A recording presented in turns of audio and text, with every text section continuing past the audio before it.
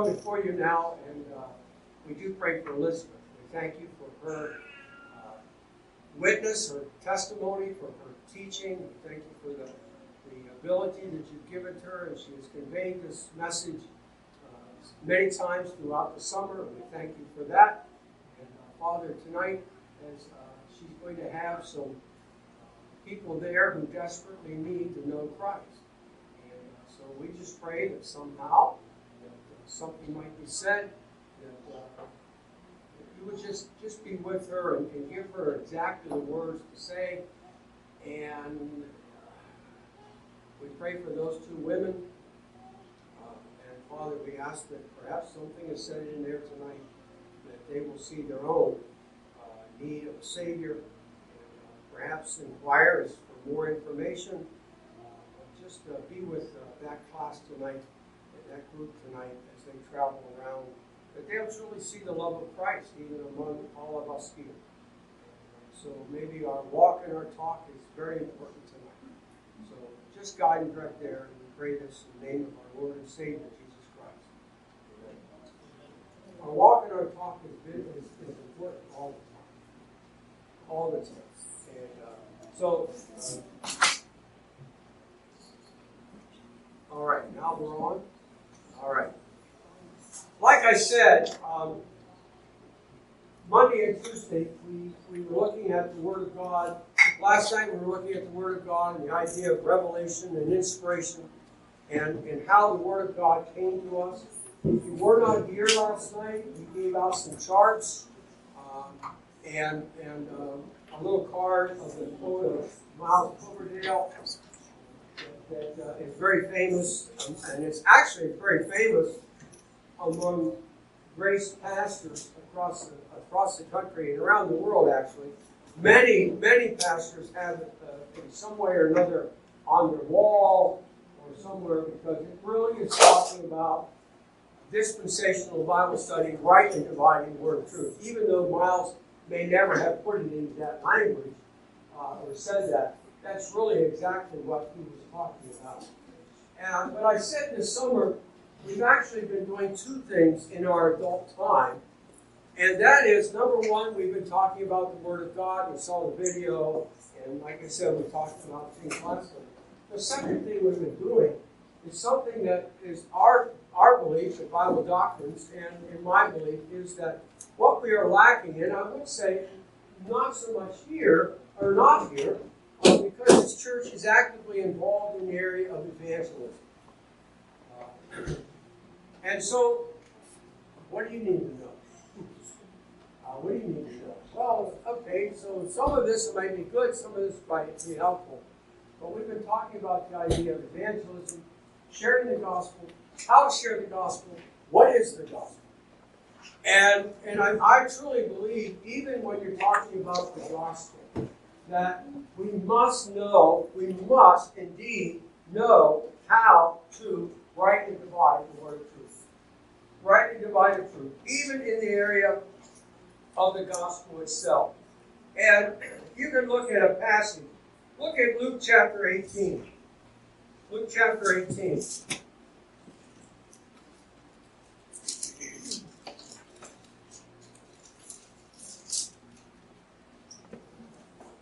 In Luke chapter 18, this is the account, and I always try to discipline myself not to use the account of the word story. To me, Bible stories to me are fictional. This is not fictional.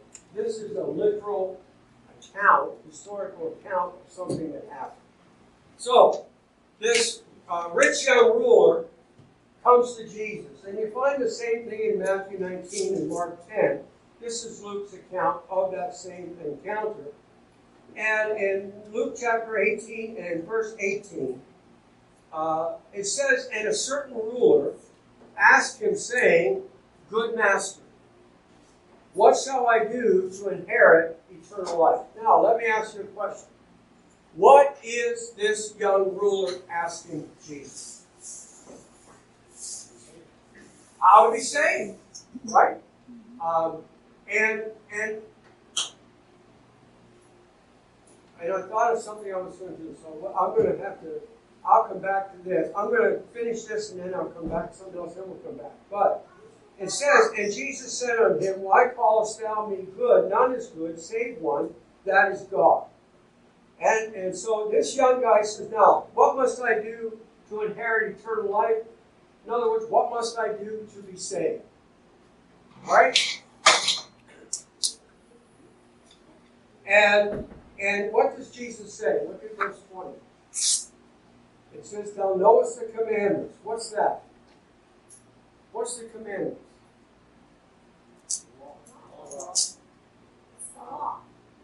The law. So thou knowest the law. Do not commit adultery, do not kill, do not steal, do not bear false witness, honor thy father and mother. So Jesus is asked the question, what must I do to inherit eternal life? What is Jesus' response? Keep the law. Keep the law. Do the commandments. Do the commandments. And the young guy said, all these have I kept from my youth up. All these I have kept from my youth up. Well, of course, we know that's impossible. No one could do that, right? No one could keep the law, right? Wrong. Wrong. Do you think God would give them something to keep they couldn't keep? No, they kept the law. They kept the law. Not all of them, but there were those who did. And so when he says, I've done all that from my youth up, I take him at his word. Because it was possible to keep the law. You don't think it was possible to keep the law? Look at Luke chapter 1. Luke chapter 1. You know, the Apostle Paul over in the book of Philippians says that he was a Pharisee. A Pharisee of the Pharisees. And when it came to standing before God and the commandments, he kept the commandments blameless. The Pharisees were extremely strict law keepers. They prided themselves on that, which is really one of the reasons why it didn't count for them, because they did it out of the flesh. They didn't do it in faith. They did it because that's what. Oh, look at us. We're law keepers. We're law keepers. We're very good at it. But look at Luke chapter 1 and verse 5. It says, there was in the days of Herod, the king of Judea, a certain priest named Zacharias of the course of Abia, and his wife was of the daughters of Aaron, and her name was Elizabeth. Who are these people? Who are these people? Anybody know? They're the parents of John the Baptist. They're the parents of John the Baptist. And look what it says in verse 6. And they were both righteous before God. How were they righteous before God? Walking in all the commandments and the ordinances of the Lord, what? What were they doing? What were they doing? They kept the law. They kept the law. Now, people sometimes don't say, what do you mean they kept the law? How can you keep the law? Well, you remember the law said, thou shalt not, right? Thou shalt not, thou shalt not, thou shalt not, thou shalt not. Everything was thou shalt not. But it also, the flip side of the coin said, but if you do, here's the sacrifice. And so if they broke the law, well, now they're law breakers, right? But then they could do the sacrifice. And what did the sacrifice do for them? It covered over that sin, right? And brought them back into a standing before God. And that's really why the high priest had to, not the high priest, that's really why the priests had to minister and stand daily accepting all the sacrifices that were being brought into them. Because every day they almost had to bring a sacrifice because they had broken the law. Now we got to get back into standing again. So here's two people who did it. So this young ruler says, I've done all that. I've done all that. Jesus, what must I do to inherit eternal life? You have to keep the law. Well, I've done that. So Jesus then adds another tier to it. And he says, now when Jesus heard these things, he said unto him, yet lackest thou one thing. Sell all that thou hast, and distribute unto the poor, and thou shalt have treasure in heaven. Come and follow me. So now, okay, Jesus says, keep the law. Well, I've done that. Okay, that's fine. There's just one more thing you have to do. What is it? What is it? Sell all that you have and give it to the poor. Now let me ask you, when you're working at the booth at the fair or the farmer's market or wherever you are, and someone comes in and you're talking to them, and maybe they say to you, finally come to the point and they say, well, what do I have to be saved? What do I have to do to be saved? And all you have to do is tell them, well, you have to keep the law. Keep the commandments, and you'll be all right. Oh, wait a minute, one more thing. Sell all that you have and distribute it to the poor. Now, wait a second. Remember WWJD? What would Jesus do? What did Jesus say?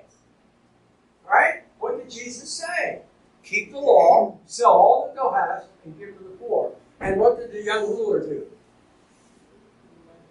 He walked away. Right? I'll keep the law, but I don't. This rich young ruler wasn't ready to sell all that he had. And in really what he's talking about is give yourself totally over. Give yourself totally over. But is that the gospel today? No. But was that a gospel? Yes. Yes. And so therefore, if we're truly going to understand what the gospel is, if we're going to share the gospel, then we need to rightly divide the word of truth. We need to rightly divide the word of truth. Because we can go back and we can find several gospels that are in the scripture. But we better find out the one that God is using today. That God has today. Or we're following a false gospel. We have a famous radio and TV preacher who says, if you want to know how to be saved, read the Sermon on the Mount. Follow the Sermon on the Mount. Follow the Sermon on the Mount. And we have what they call Lordship salvation. You're not really saved until you make Christ Lord over absolutely every part of your life. So salvation is not a one-time deal. It's an ongoing process. As you work and stop doing this, stop doing that, stop doing that, make Lord of this, make Lord of this, make Lord of that, make the Lord of that, make the Lord of that. And hopefully by the time you die, He's Lord of everything. Now, is that the gospel today? Is that the gospel today? I'm not going to tell you who that guy is. But it rhymes with John McGarvey. Alright, so just in case you find something that rhymes with that, you'll know what that is.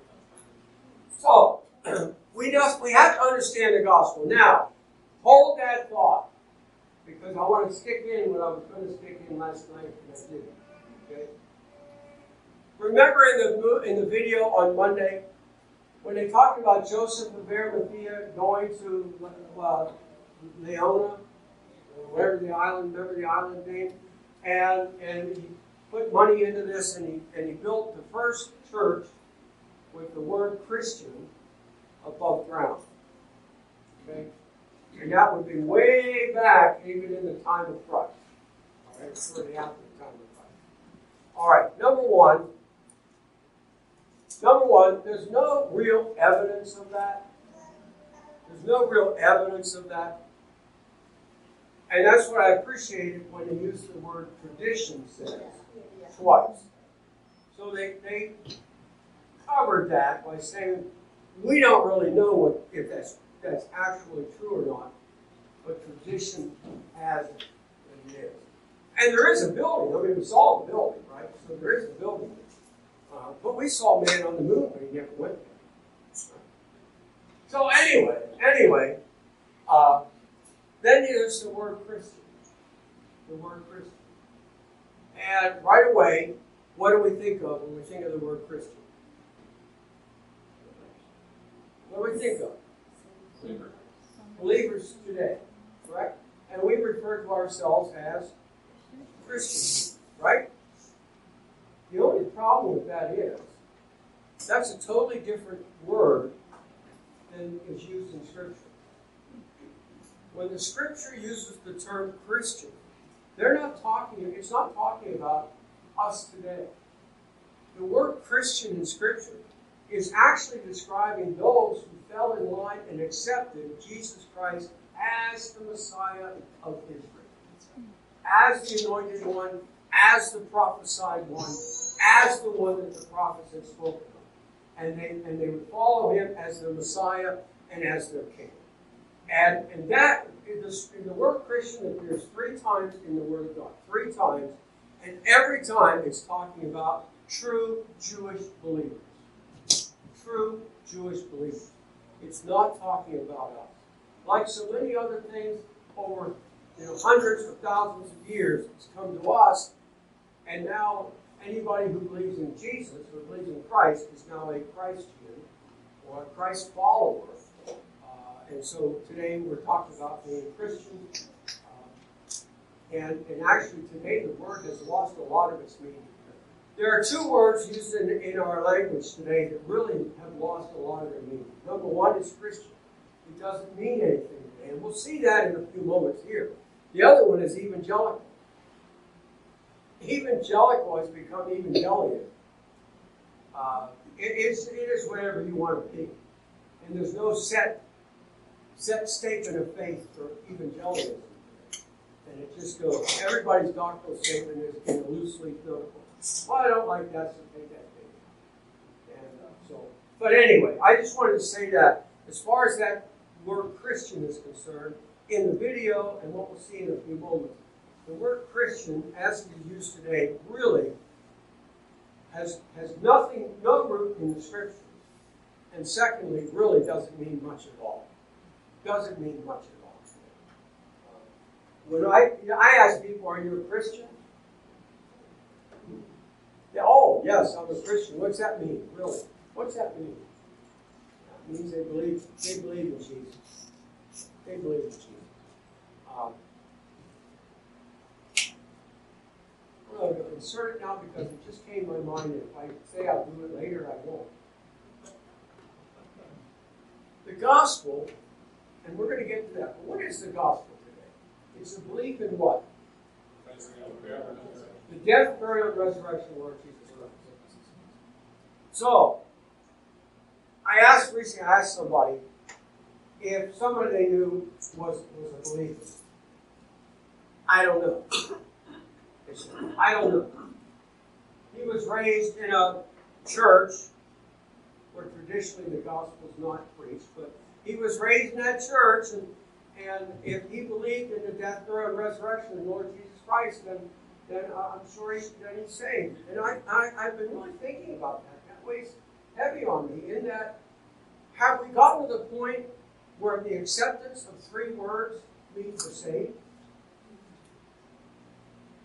You understand what I'm saying? The death, burial, and resurrection of the Lord Jesus Christ, I believe in that. I believe that. But isn't that really just a historical fact? I'm putting I'm saying I believe. You're telling me my entire eternity is based on the fact that if I accept a historical fact as true. Is that really the gospel? No. No. Just because somebody believes that Jesus died and was buried and rose again doesn't mean that they're saved. What we're talking about is something that faith takes beyond the historical fact. In my faith, I'm putting my faith and my trust in the fact that God was on that cross dying in my place. I'm accepting that Jesus Christ is God in the flesh. And that God paid the price of my sin. And that God was buried and God rose again for my justification. And my faith and trust is not just in Him. Just not saying, I believe that He died, was buried, rose again. My salvation comes in that I put my faith and trust in that, believing that was God doing that on my behalf. And so, just, and the answer was, well, I think he may have believed in the death, burial, and resurrection of Lord Jesus Christ. That's a very trite thing to hang your hat on. you know. And faith is where it is. We're saved by faith in that act, but it's the faith in that act that saves us. And faith is not a not. It's just not an acceptance of a fact. Faith is something that deep within puts ourselves. It's illustrated, and I thought I've shared this here before. Remember the story of the guy who put a wire across a ravine, and then on a given day the crowd gathered, and he walked across the wire, and he turned around and came back across, and everybody clapped, and he went over and he had a tarp over something here, and he pulled it off, and in a wheelbarrow with a special wheel on it full of bricks, and he put that wheel on that wire, and then he pushed it across, and he brought it back across, and the crowd cried or clapped to him, and he said, "Now, how many of you believe that I can put this wheelbarrow on here and push it across and bring it back?" Well, they all raised their hand. Why? They had just seen him do it. What were they? They were putting their trust or their belief in what? An historic fact, right? Right? There's no faith in that. I just saw it. Correct? So then what he did was he took the wheelbarrow and dumped out the bricks, put the wheel on the wheelbarrow, and said, "Now, if you believe I can do that, come on up here and get in the wheelbarrow."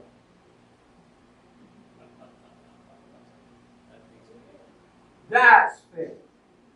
That goes beyond just, I know the story. I believe in the story. Now I'm putting my faith and trust in the one who died for me. That's where the salvation comes. Not just in the acceptance of an historical fact. All right, so we're going to go through some things tonight, and tomorrow night, and the next night. Tonight really is going to lay a foundation for our Soul Winning 101. All right? Soul Winning 101. So I'll get this out of the way here and stand here. Soul Winning 101. What is soul winning? What do we mean by that? What we mean by that, that's God's plan for reaching the lost. God could have chosen anything, but He chose a plan to reach the lost. To reach the lost. When we talk about soul winning, the soul is the individual. That's the person, the real person deep down inside, our soul. Right? And winning is really just a word of saying we're bringing them to Christ. All right? And the fact of the matter is, one thing we have to always keep in mind is that nobody in this room has ever saved anybody. Nobody in this room has ever saved anybody, nor will you ever save anybody. Okay? And I'm talking on a spiritual level. I mean, you can jump in the water and pull out the ground first, right? But I'm talking on a spiritual level. Nobody here has ever saved anybody. So far this summer, we have seen 46 kids come to Christ at Family Bible School. Susan and I have never saved one of them. Okay, not one of them. What we are called upon to do, all we are called upon to do, is to share the gospel. Share the gospel. Many years ago, as we started our prison sentence during vacation Bible school, I think we got 20 to life. But anyway, as we started this, we're in our 19th year doing this. So when we started that, when we had the first night of Bible school, and we would have the staff come together afterwards, and we'd say, the person who was doing the one-on-one with the kids, and they'd say, well, I had one saved tonight, or two saved tonight. And I'd say to the people, now your Bible school is a success, because 2 people came to Christ. And I said that for the first few years, and then it dawned on me one night, that's not true. That's not true. The Bible school is a success when we tell the first kid about Jesus Christ. And on any given night, you may have 2 kids who actually make a decision, but you might have 3, 4, 5 others who don't. But they've all heard the gospel. And our job is to share the gospel. That's our job. God does the same. God does the same. You can give a young person or an older person the opportunity to make that decision, but the bottom line is it's God who does the same. It's not us. And all we are called upon to do is share the gospel. That's it. If we are faithful at sharing the gospel, we have done our job. We've done our job. And so the important thing is to understand we are in, I guess I can use the term, we are in a partnership with God. We do the telling. He does the saving. We do the telling. He does the saving. And when we're talking about that, we ask ourselves, whose job is it to do soul winning? Whose job is it to do this evangelism? Whose job is it? We live in a day and age of real professionalism. Now, and see, again, it may not fit here, but it fits in a lot of churches today. What I'm about to say is we live in a day and age of professionalism. So, if you have a leaky pipe, who do you call? You call a plumber. Yeah. The last church we were at, I asked that question. They said, "You have a leaky roof or plumbing. Who do you call? Jay? You have a leaky roof. Who do you call? Jay?" But you have a leaky plumbing, so you call a professional. If you have a leaky roof, you call a roofer, right? Years ago, I'm doing this down in Alabama, and I said, "You have a leaky roof. Who are you going to call?" The lady says, "The plumber." Yeah, I thought, you got more problems than a leaky roof. But listen, so here we have that. So you're going to call the roofer, the plumber. You're going to call a roofer. So if somebody needs to get saved, who are you going to call? You're going to call the preacher. You're going to call the preacher. And after all, that's why we pay him. And I'll tell you, that way of thinking is prevalent in the church today. And the unfortunate thing is, what it is we all collect an offering, right? We collect an offering, and part of that offering goes to pay the preacher, right? And I can feel a lot better that we're paying the preacher because now I don't have to do anything. After all, that's why we pay the preacher. Right? That's why we pay the preacher. But yeah, I'm not sure that's exactly right. Look at Ephesians chapter 4. If you don't want to turn to it, it's right there. Ephesians chapter 4. And he gave some apostles and some prophets and some evangelists and some pastors and teachers for the perfecting of the saints, for the work of the ministry, for the edifying of the body of Christ, till we all come in unity of the faith and of the knowledge of the Son of God, unto a perfect man, unto the measure of the stature of the fullness of Christ. Ephesians 4, 11 and 13. Now, as we think about that verse, we understand in verse 11, he gave some apostles and some prophets. Now, when Christ ascended back up on high, soon after that, we would have the church, the body of Christ. Correct? Correct? And again, as Paul is writing in the book of Ephesians, he's writing to the church, the body of Christ. Right? So, he says that he, and that's Christ, gave some apostles and some prophets. By their very definition, those are not in operation today.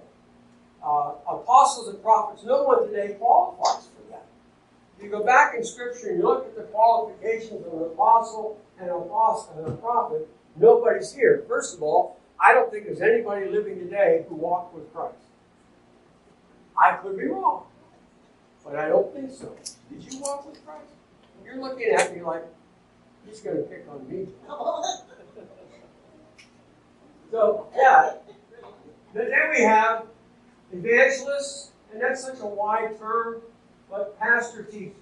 This is one office here. So we have 4 offices by definition, these two have passed away. But he gave evangelists and the pastor teacher. All right? So, obviously, just by nature, you say, why did he give those? You ask yourself the question, why? Why did he give those four offices? Well, when you look at verse 12, the very first word of verse 12 is for. Why did he give these? For the perfecting of the saints. Well, now, who's this? That's us. That's believers today, right? So, for the perfecting. What's the word perfecting mean? What's the word perfecting mean? Equipping, nurturing. And when you think of it in the idea of nurturing, what you're thinking of is the fact that when, as a parent, you have a child, you have a baby. When do you begin to train that baby, that child? What? Day one. You begin to train that child, and you train that child, and that training is nurturing that child along, bringing that child along, training that child up. As that child gets older, the training changes, right? But you're training that child, so one day, that child will get out.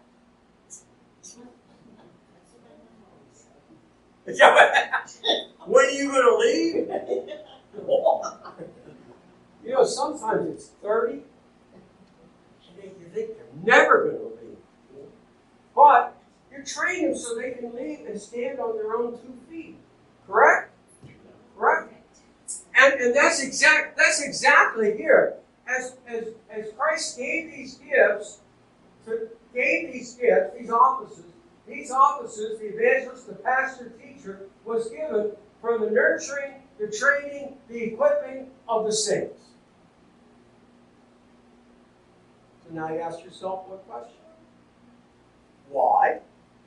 What's the next word? For what? For the work of the ministry. Now that's one of those areas where I use the black highlight.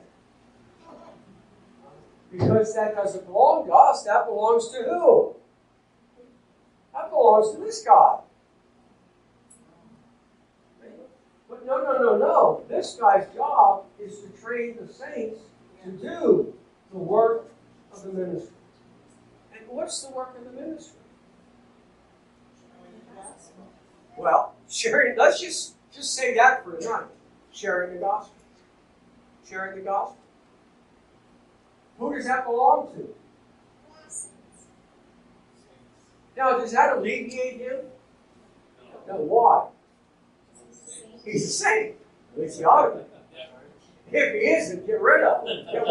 Okay. He may not always be saintly, but he ought to be a saint. So the work of the pastor is to nurture, perfect, equip the saints to do the work of the ministry. The work of the ministry. Why? Well, we have that word for again, right? For the edifying of the body of Christ. Now that word edifying means to build up or expand. How do we build up or expand the body of Christ? Okay. Let's come back to that. We build up the body of Christ through the teaching of the pastor teacher, don't we? We build ourselves up in the Word of God through His teaching and His instruction, right? Which is all part of this right here, right? But the other thing is, as Terry said, this is expanding the body of Christ. What is that? That's growing the body of Christ. How do we do that? By the work of the ministry, by sharing the gospel, by seeing people come to Christ, by getting them saved. We grow the body of Christ. We grow. And people, when you get to that part, well, this is now growing the body of Christ, and so this is numerical. Well, that's just numbers. Have you ever heard that? That's just numbers. You're just talking about numbers. Yeah, but you know what numbers are? Numbers are people. Numbers are people. Numbers are people who desperately need Jesus Christ. who desperately need Jesus Christ. And he has given that job, the work of the ministry, to who? If you have been given the job of the work of the ministry tonight, raise your hand.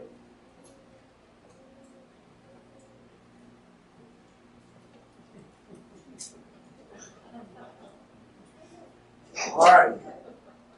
If you didn't raise your hand, you're fired. What I find is interesting is here. How long do we carry this on? Till we all come in the unity of what? The faith.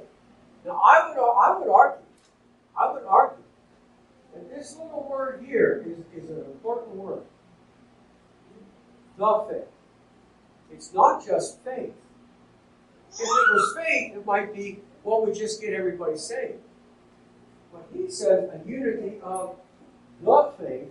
And when Paul uses the word faith preceded by the definite article, the faith, he's not talking about just faith in Christ. He's talking about a body of truth.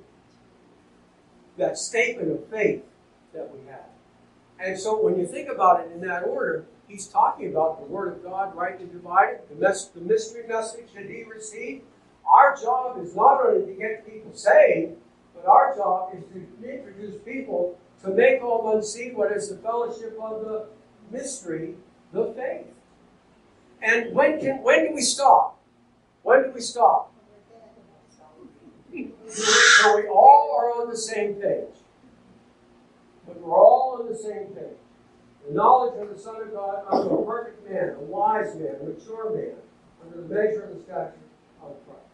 So that job belongs to all of us. Well, I should have been doing this all along, right? 1 Corinthians 1:21b says, for after that, in the wisdom of God, the world by wisdom knew not God, it pleased God by the foolishness, foolishness of preaching to save them that what?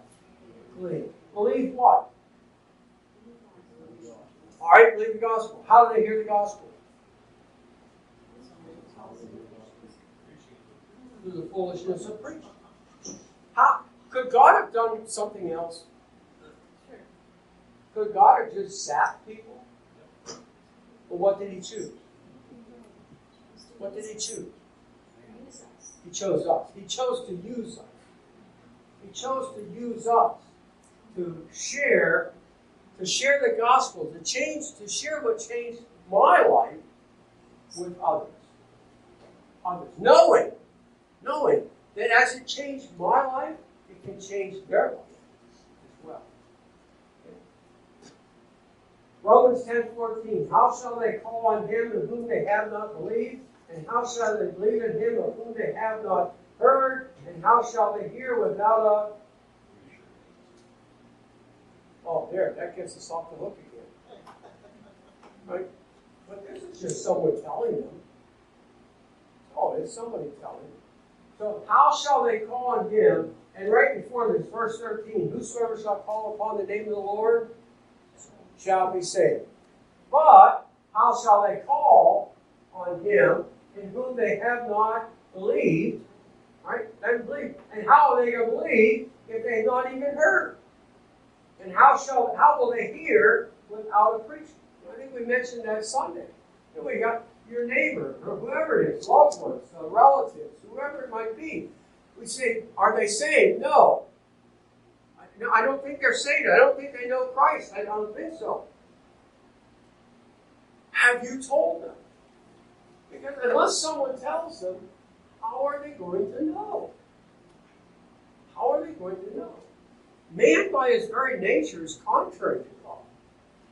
It's contrary to God. He's not going to wake up one morning and say, oh, hey, I think I need to trust in that gospel. I've never heard it, but I think it's out there, I'll believe it. No. Someone has to share with him and tell him. So it's soul winning. Whose job is it?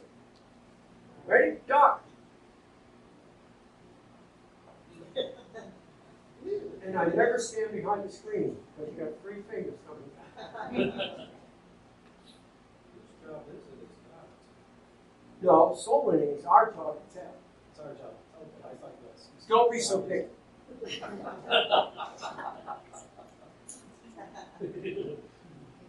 This was a survey that was done about 8 years ago, I think it is. 8 or 9 years ago. If a good friend or family member invited you to attend a church service with them, would you go? Just out on the street asking people a question. Asking them this question, all right? If you were invited to church, would you go with them? Yes. 76% of the people said yes. Yes, I would go. 24% said no. All right? 76% of the people said, if you were asked, would you go to church, would you go? Yes. Yeah. In the past 6 months, have you been invited to church service by a friend or family member? Yes. 30%. No. 70%. 76% of the people said, I would go if someone invites me.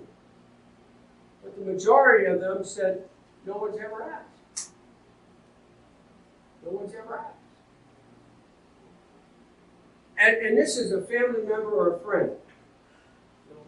And often people say, those are the hardest ones to reach. Why? We're friends, we're family. I don't want to interrupt that friendship.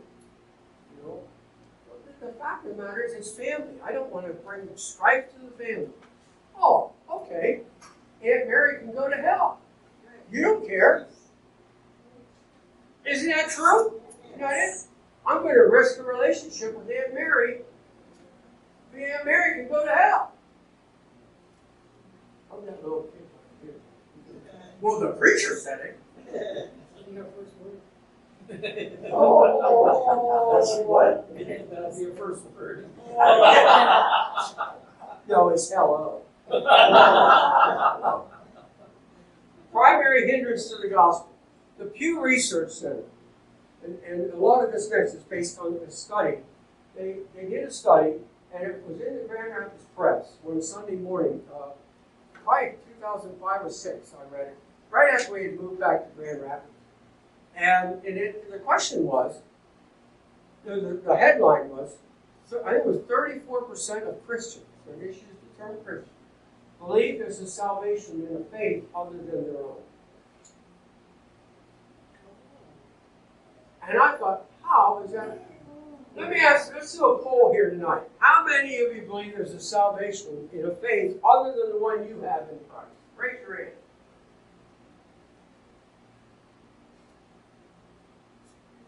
Wow. You're a pretty narrow-minded bunch. And I'm thinking, how would anybody answer that? So, I contacted the Pew Research Group, asked them about that survey, who conducted that survey, and then I emailed that person a question.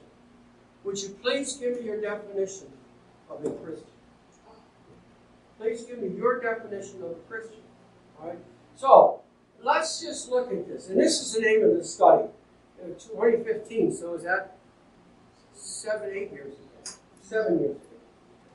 America's Changing Religion. I think they do it every 10 years, if I'm not mistaken. And it's a study like that. You can buy it, and I bought this one. It's about like that. But anyway, it's very interesting. But here's some things. Religion in America. And this is hindrances to sharing the gospel. Religion in America. 70.6%. Now, this is 2015, so it's going to be a little different. But Christian in America, 70.6%. Jewish, 1.9%. Muslim, 0.9%. That's higher today than that. That's a little over 2% today. Unaffiliated, 22.8%. Don't know. Now, this group bothers me. Are you religious? I don't know.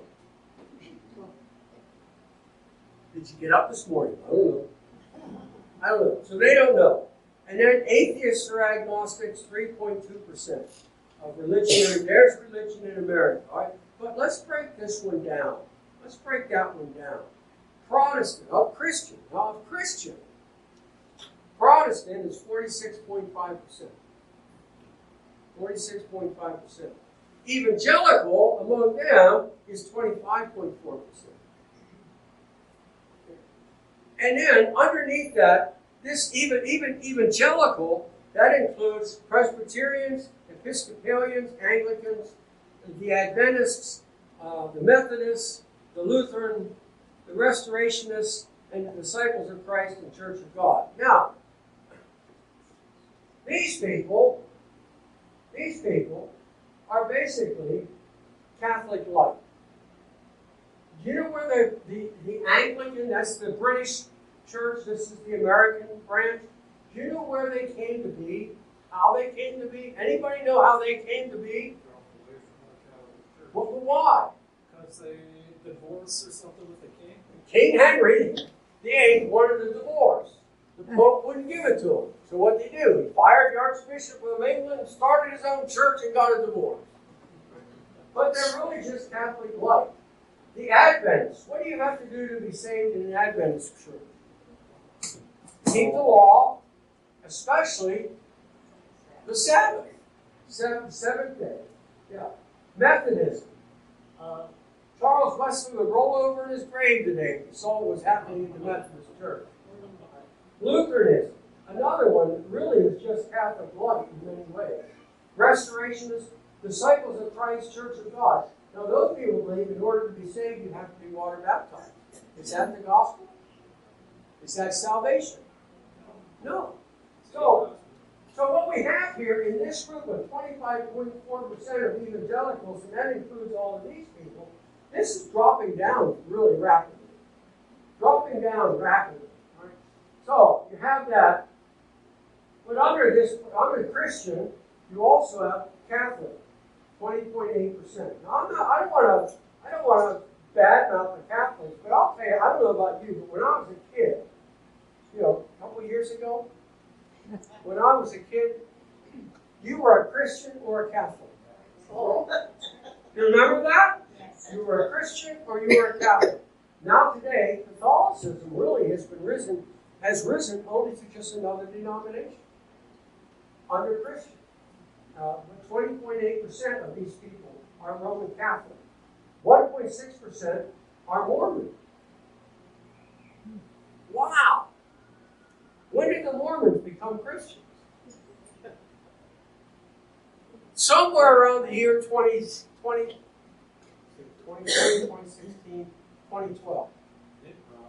When Mitt Romney ran for president, our good Christian historian David Barton labeled him a Christian. And I wrote, David Barton, the historian, wall builders, I said, what in the world? What is your definition of a Christian? Now, it was 2012. Is that the election year? 2012, I wrote him. What's your definition of a Christian? We're in 2022. I'm still waiting for the Lord. Oh. What? And this is my thought. If you look at them and you say they're Christian, all right, you don't know what a Christian is. Now I question you.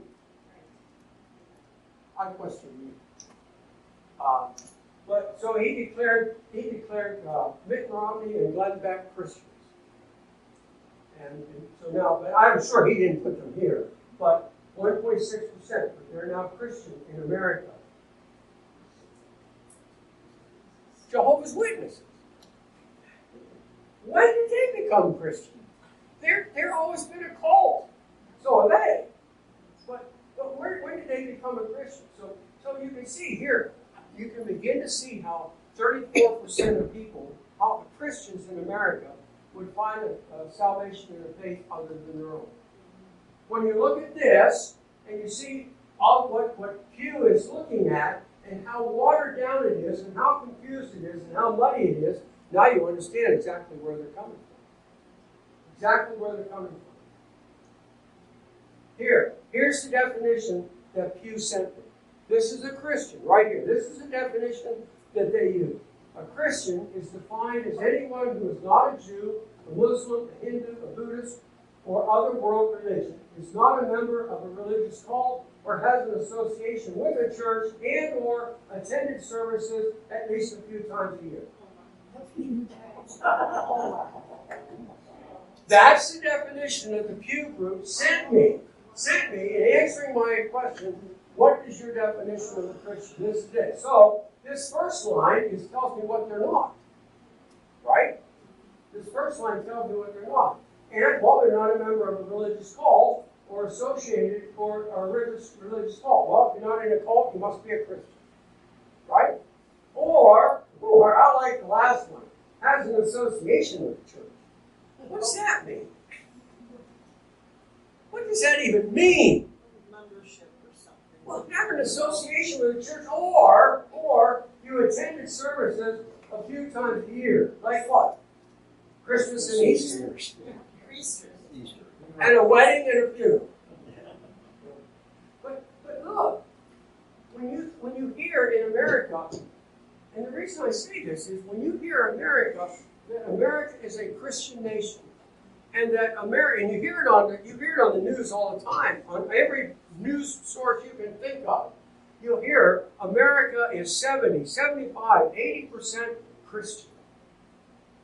Well, if America is 70 or 80% Christian, why bother? Right? Why bother? They're all Christians. We're wasting our time. Let's go deal with the heathens in Africa or somewhere. You know? But the fact of the matter is, America is a lost nation. A lost nation. Here, America, a Christian nation? Christian nation? Well, let's think about that for a moment. 315 million people, up and down. 315 million people live in the United States. If you take those figures, and you go to someone like the Barna Group or a Christian polling center, all right, you will find figures depending upon the question that is asked. Because polls fluctuate on how the question is asked. Right? But when it comes to how many Christians we have, it actually fluctuates somewhere between, I think it is. Anybody? 7 and 10%. Now, I don't know about you, but for math purposes, it's a lot easier to go with 10. Because out of 315 million people, that makes the United States, let's get this changed here, have about 31.5 million true believers. Out of a nation of 315 million people, 31.5 of them truly know the Lord. Truly know the Lord. In fact, that's about the size of 3 states. This one's not here, but Michigan is. But really, I did that only because their population added up to about 31.5 million. But what I could have done is, you think if you take New York City, Chicago, LA, maybe Dallas or something like that, Miami, I'll bet you over 30 million people. Just in those 3 or 4, 5 cities. So when you stop and you think about it this way, look at this. What is that? That's a nation that's lost. And for you people, the whole state's gone. But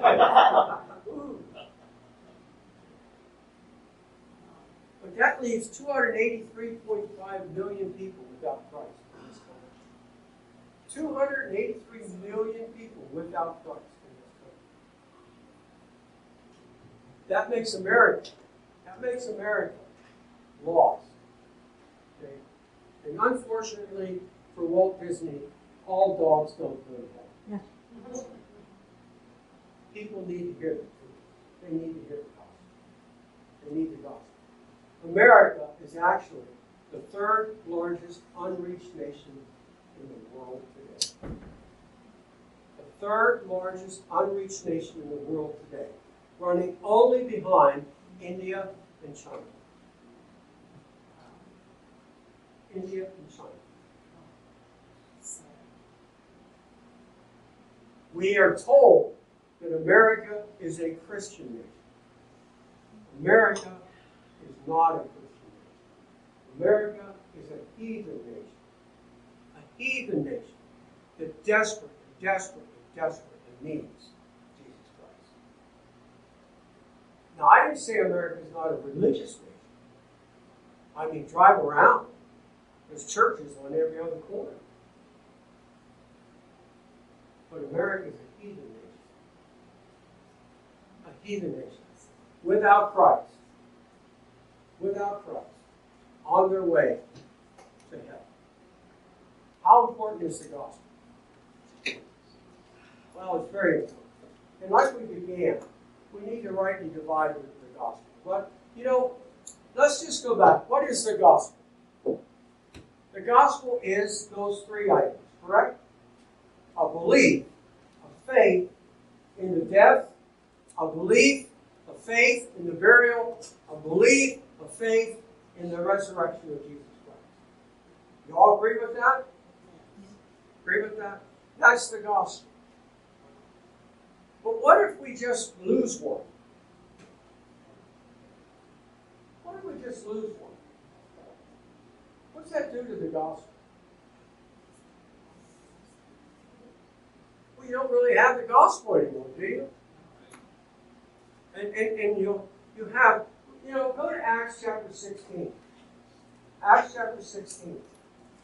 A couple years ago, well, I guess maybe it was last year, early on, and it carried on through the summer months, I got into a discussion about the gospel online. And the gospel, and it's centered around Acts chapter 16 and verse 30, 31. Well, 30 and 31. So, in Acts chapter 16, there, Paul and Silas are in the Philippian jail, correct? And they're down there. Why are they there? For preaching the gospel. What are they doing while they're there? Preaching the gospel. And they're singing, all right? And everyone hears them. And then during the night, what happens? There's an earthquake, correct? The prison is opened up, and the jailer is fearful.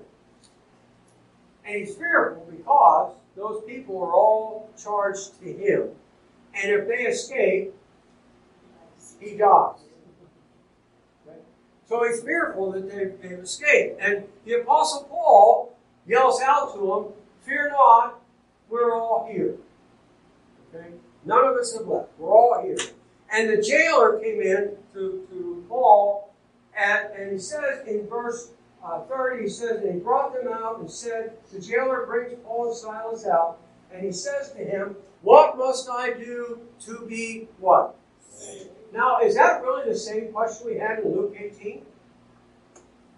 Is it? Now, in Luke 18, when Jesus was asked, "What must I do to inherit a kingdom, eternal life or in the kingdom?" Jesus told him what? Keep the law and sell all that you have and give to the poor. That was the gospel that Jesus gave to you. Now you come to Acts chapter 16, and this man comes out and says, "What must I do to be saved?" And what did Paul tell him? Sell all that you have and give to the poor? No. Keep the law? No. What did he say? Believe on the Lord Jesus Christ, and thou shalt be saved. So our discussion that went on for several months on Facebook was the only thing a person needs to do to be saved is believe on the Lord Jesus Christ, and thou shalt be saved. That's what it says. That's what it said. And my point was, believe what? Just to say believe what? Believe that Jesus was a good man? Believe in the law? Believe what? What? You have to believe. You are too narrow-minded. You are driving people away. People will never get saved if you are that way. And oh man, I was told all kinds of stuff. And it was a simple question. Believe on the Lord Jesus Christ and thou shalt be saved. Believe what? And don't you have to stop and ask yourself, what did Paul tell these people? What did Paul tell these people? All right? And the whole discussion was on verse 31 until we brought it to verse 32. Because you see in verse 32, it says, and they spake unto him. That's Paul and Silas. They spake unto him what? The word of the Lord, and to all that were in his house. See, if you go back to the first part, it would say, believe on the Lord Jesus Christ, and thou shalt be saved, and thy house. So if you go with verse 31, not only is the gospel, believe on the Lord Jesus Christ, but if you do it, you're going to get your whole family saved. Well, isn't that nice? But if you go to verse 32, it's totally different. Not only did he preach to the jailer, but he also preached to who? Everybody else in the house. It's not, and the gospel isn't done by group. People aren't saved by groups. People are saved by individuals. Individuals. And when you come to verse 32, and they, Paul and Silas, spake unto him the word of the Lord. Now, what do you think they told him? What do you think Paul told those people in Acts chapter 16? How that Christ died for their sins, they was buried. Look, the first time, the message of grace on the cross was given in Antioch by the Apostle Paul. Look at Acts chapter 13. Acts chapter 13. In Acts chapter 13, you really have Paul's first recorded message. His first recorded message.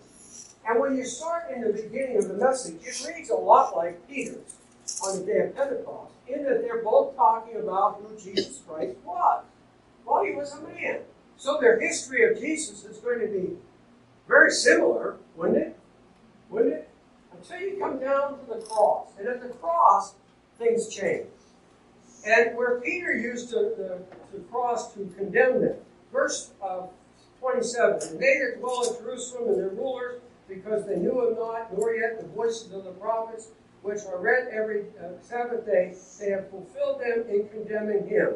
That's what they did, was condemning Christ. Correct? Which is what Peter has done. And Peter says, and you, by wicked and cruel hands, you took and you crucified him. So Peter used the cross as a point of condemnation to the nation of Israel. All right? Look what Paul says. And though they found no cause in him, yet desired they, Pilate, that he should be slain. And when they had fulfilled all that was written of him, they took him down from the tree and laid him in a sepulchre, but God raised him from the dead. Is there anything there condemning the people for what they did? No, it's just a matter of history, right? It's just a matter of fact. Here's the fact. This is what happened. And he doesn't point a finger of accusation and say, you did this, you did this. Here it's, they did this. They did this. But let's continue. But God raised him from the dead. And he was seen many days of them which came with him from Galilee to Jerusalem, who was his witness, who are his witnesses unto the people. And we declare unto you what? Glad tidings, good news. What's that? Paul's preaching the cross as what? Good news. Not bad news. Not condemnation. This is grace in action now. This is the grace of God. This is the good news. This is the gospel right here. And this is the first time it's ever presented in the scriptures in that manner. But it's talking about his death, burial, and his resurrection, and it is glad tidings. It's good news. It's good news. That's the gospel. Romans 10, 9, and 10. You have him died and rose again. So you can't have a death and a resurrection without also having a burial. And then here, you have his death, burial, and his resurrection. And elsewhere, he talks about his death and his resurrection and so forth and burial. But that is the gospel. And it's that when we, by faith, we put our faith and our trust in. And here, in Acts 13, Paul's presenting it. There's the gospel right there. And then a few chapters later, he's explaining the word of God to the Philippian jailer. Now, what do you think he told him? I think he told him exactly what he told these people right here. That Christ died, was buried, and he rose again, and in that there's good news. In that there's glad tidings. And the Philippian jailer believed. But when we start taking away, just believe in the Lord Jesus Christ. That's not the gospel. That is not the gospel. The gospel isn't just believing that Jesus died for my sins. I can die for your sins. It ain't going to do any good, but I can die for your sins. So we need to be very careful with that. Whenever anything we take away that takes away from the threefold gospel leaves us without a gospel. Leaves us without a gospel. If you just talk about the burial, you don't talk about the resurrection. Every one of those. The fact that Jesus died for our sins. All right? The fact that the Word of God, Hebrews says, without the remission of sins, without the shedding of blood, there is no remission of sins. First of all, Christ had to die. Correct? He had to die. He had to shed his blood. And the whole thing, what they're looking at is, you go back to the whole Jewish, the Old Testament, and everything that was there was, I don't think they knew it, but all of that was pointing towards Christ and what he would do on Calvary's cross. And so on the Day of Atonement, when they would bring the two goats in, and the high priest would recite the sins of Israel over the heads, he put his hands on those goats, over the heads of those goats, and for the sin of Israel of the previous year, the year that now has passed, that those goats were being made sin, right? And that sin goat, that scapegoat, was then taken away. And he was bearing away their sin. The other goat was sacrificed. But they were bearing away that sin. And what you see in the burial is that he died for our sins, but he was also buried. Those sins were buried. They were taken away. And so you have that picture throughout the Old Testament in the various practices in the tabernacle, and then later in the synagogue or the tabernacle in Jerusalem. Those were all there, but you have that. And then, of course, the last one is his resurrection. Because his resurrection was something that most of the Jewish people didn't even believe happened. People didn't come back from the dead. But he was raised again. But not only did he come back, contrary to what they were taught, he says he was raised again for our justification, which is now a legal term. A legal term. And justification means just as if that sin that is now was paid for is now taken away, just as if that sin never even existed. Never even existed. Never even existed. And you see, that's why in 2 Corinthians chapter 5, where you have the cross and what God the Father was doing at the cross, and we'll talk about this again later, but doing at the cross, and then, now I've lost my train of thought. Okay. So he rose again. He was, and then in verse 21. Verse 21 of chapter 5. For he who knew no sin. Knew no sin. What does knew no sin mean? He had no sin. It doesn't mean he didn't know what sin was. So he who knew no sin, he had no sin. He was the spotless Lamb of God, as John would describe it. He who knew no sin became sin for us. Correct? What's that mean? There on Calvary's cross, God the Father had his hand on the head of the Son. Now the Bible doesn't say that. But it does say he was imputing our trespasses on him. So that's the doctrine of imputation.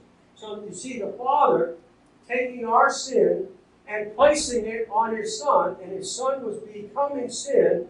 His Son was being made sin. His Son was becoming me. His Son was becoming you. And his Son became our sin bearer. Correct? Our sin bearer.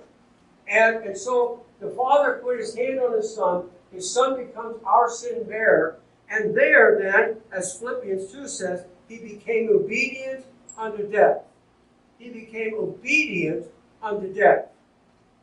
Jesus Christ had to become obedient unto death. How did he become obedient unto death? Because he now became sin. And the wages of sin is what? Death. So did the cross kill Christ? No. I would offer, as terrible as he was scourged that day, terrible as all that he went through, he could still be hanging there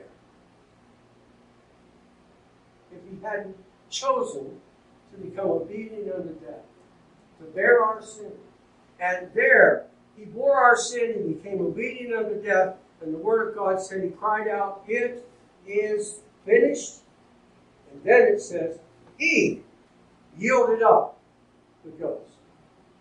He yielded up the ghost. And he died. And he shed his blood. And when he died for our sin, he was buried, our sin was taken away, and the price of sin has fully been paid. And his resurrection, his victory over sin, death, and the grave guarantees to us that the cause of sin is gone. And in Christ we have life. Hallelujah.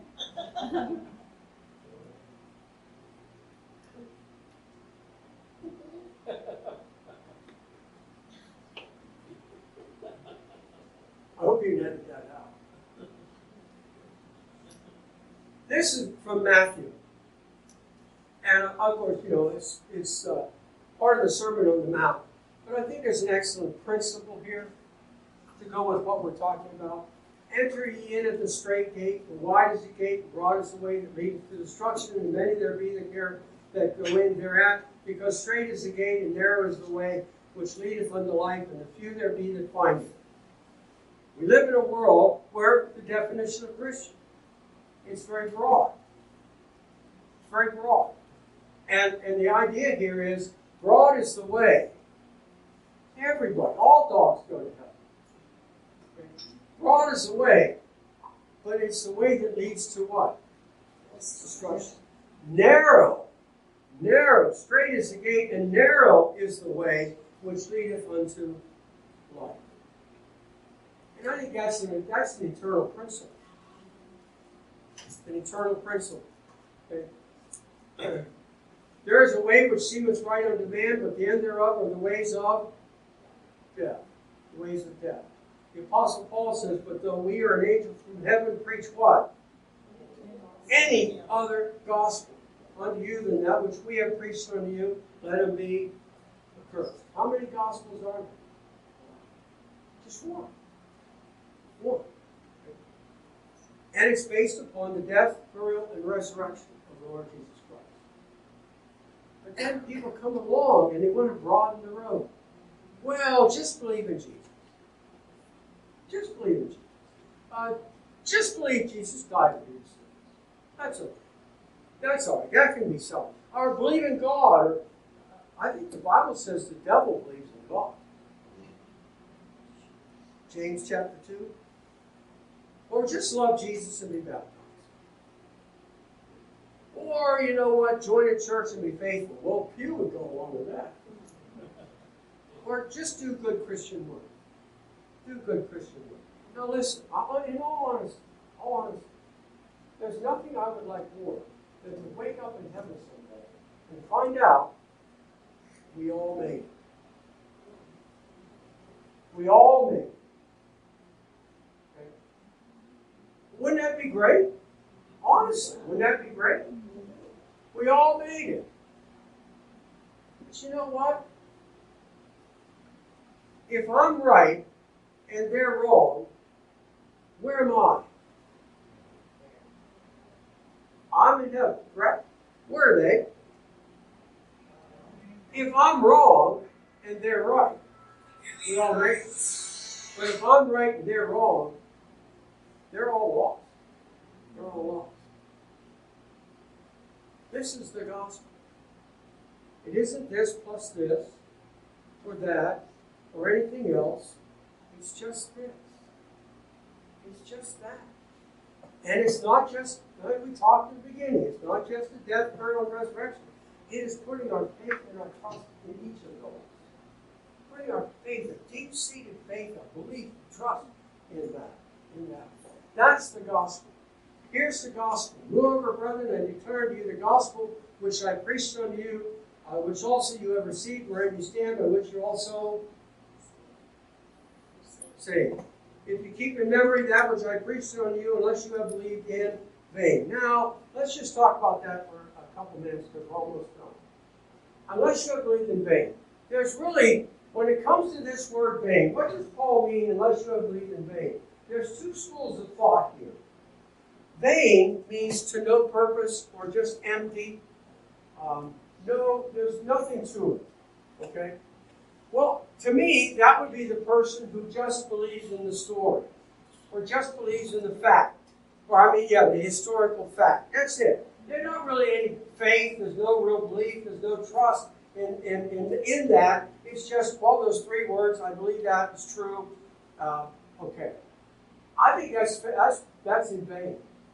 I don't think someone who just accepts the historical fact as true is saved. All right?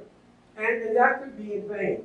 The other thing is, and really a lot of evidence for this is, that they believe in vain because Christ didn't rise from the dead. So their faith is empty. There's nothing there to put their faith in. And so there's that school of thought. And there's evidence for that because in chapter 15, verse 5, through a good bulk of the rest of the chapter, Paul will prove the resurrection of Christ and the witnesses to prove it.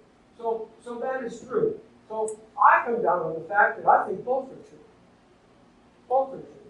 Unless you have believed to no purpose or emptiness, then what is the gospel? For I delivered unto you first that, Paul, that which I also received. Where did Paul receive this? From the risen Christ. He didn't get it from man, neither was he taught it by man. Galatians chapter 1. I think this is part of that whole revelation that Paul received. Paul preaches the cross of Christ according to the revelation of the mystery. Peter and Paul preached the same cross, correct? But they preach it from two different points of view. Two different points of view. And he says here, I received how that Christ died for our sins according to the Scriptures, that he was buried, and that he rose again the third day according to the Scriptures. That's the gospel. That's the gospel.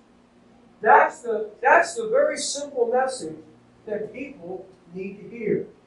And if people believe that, if they truly believe that, believe what he has done for them, put their faith and their trust in that, for by grace are you saved through faith. Faith. If they truly put their faith and their trust in that, then they're promised life. They're promised life. So that's the gospel that the world desperately needs to hear. And that's what we need to be declaring. All right. So I think I can, we'll start here tomorrow night.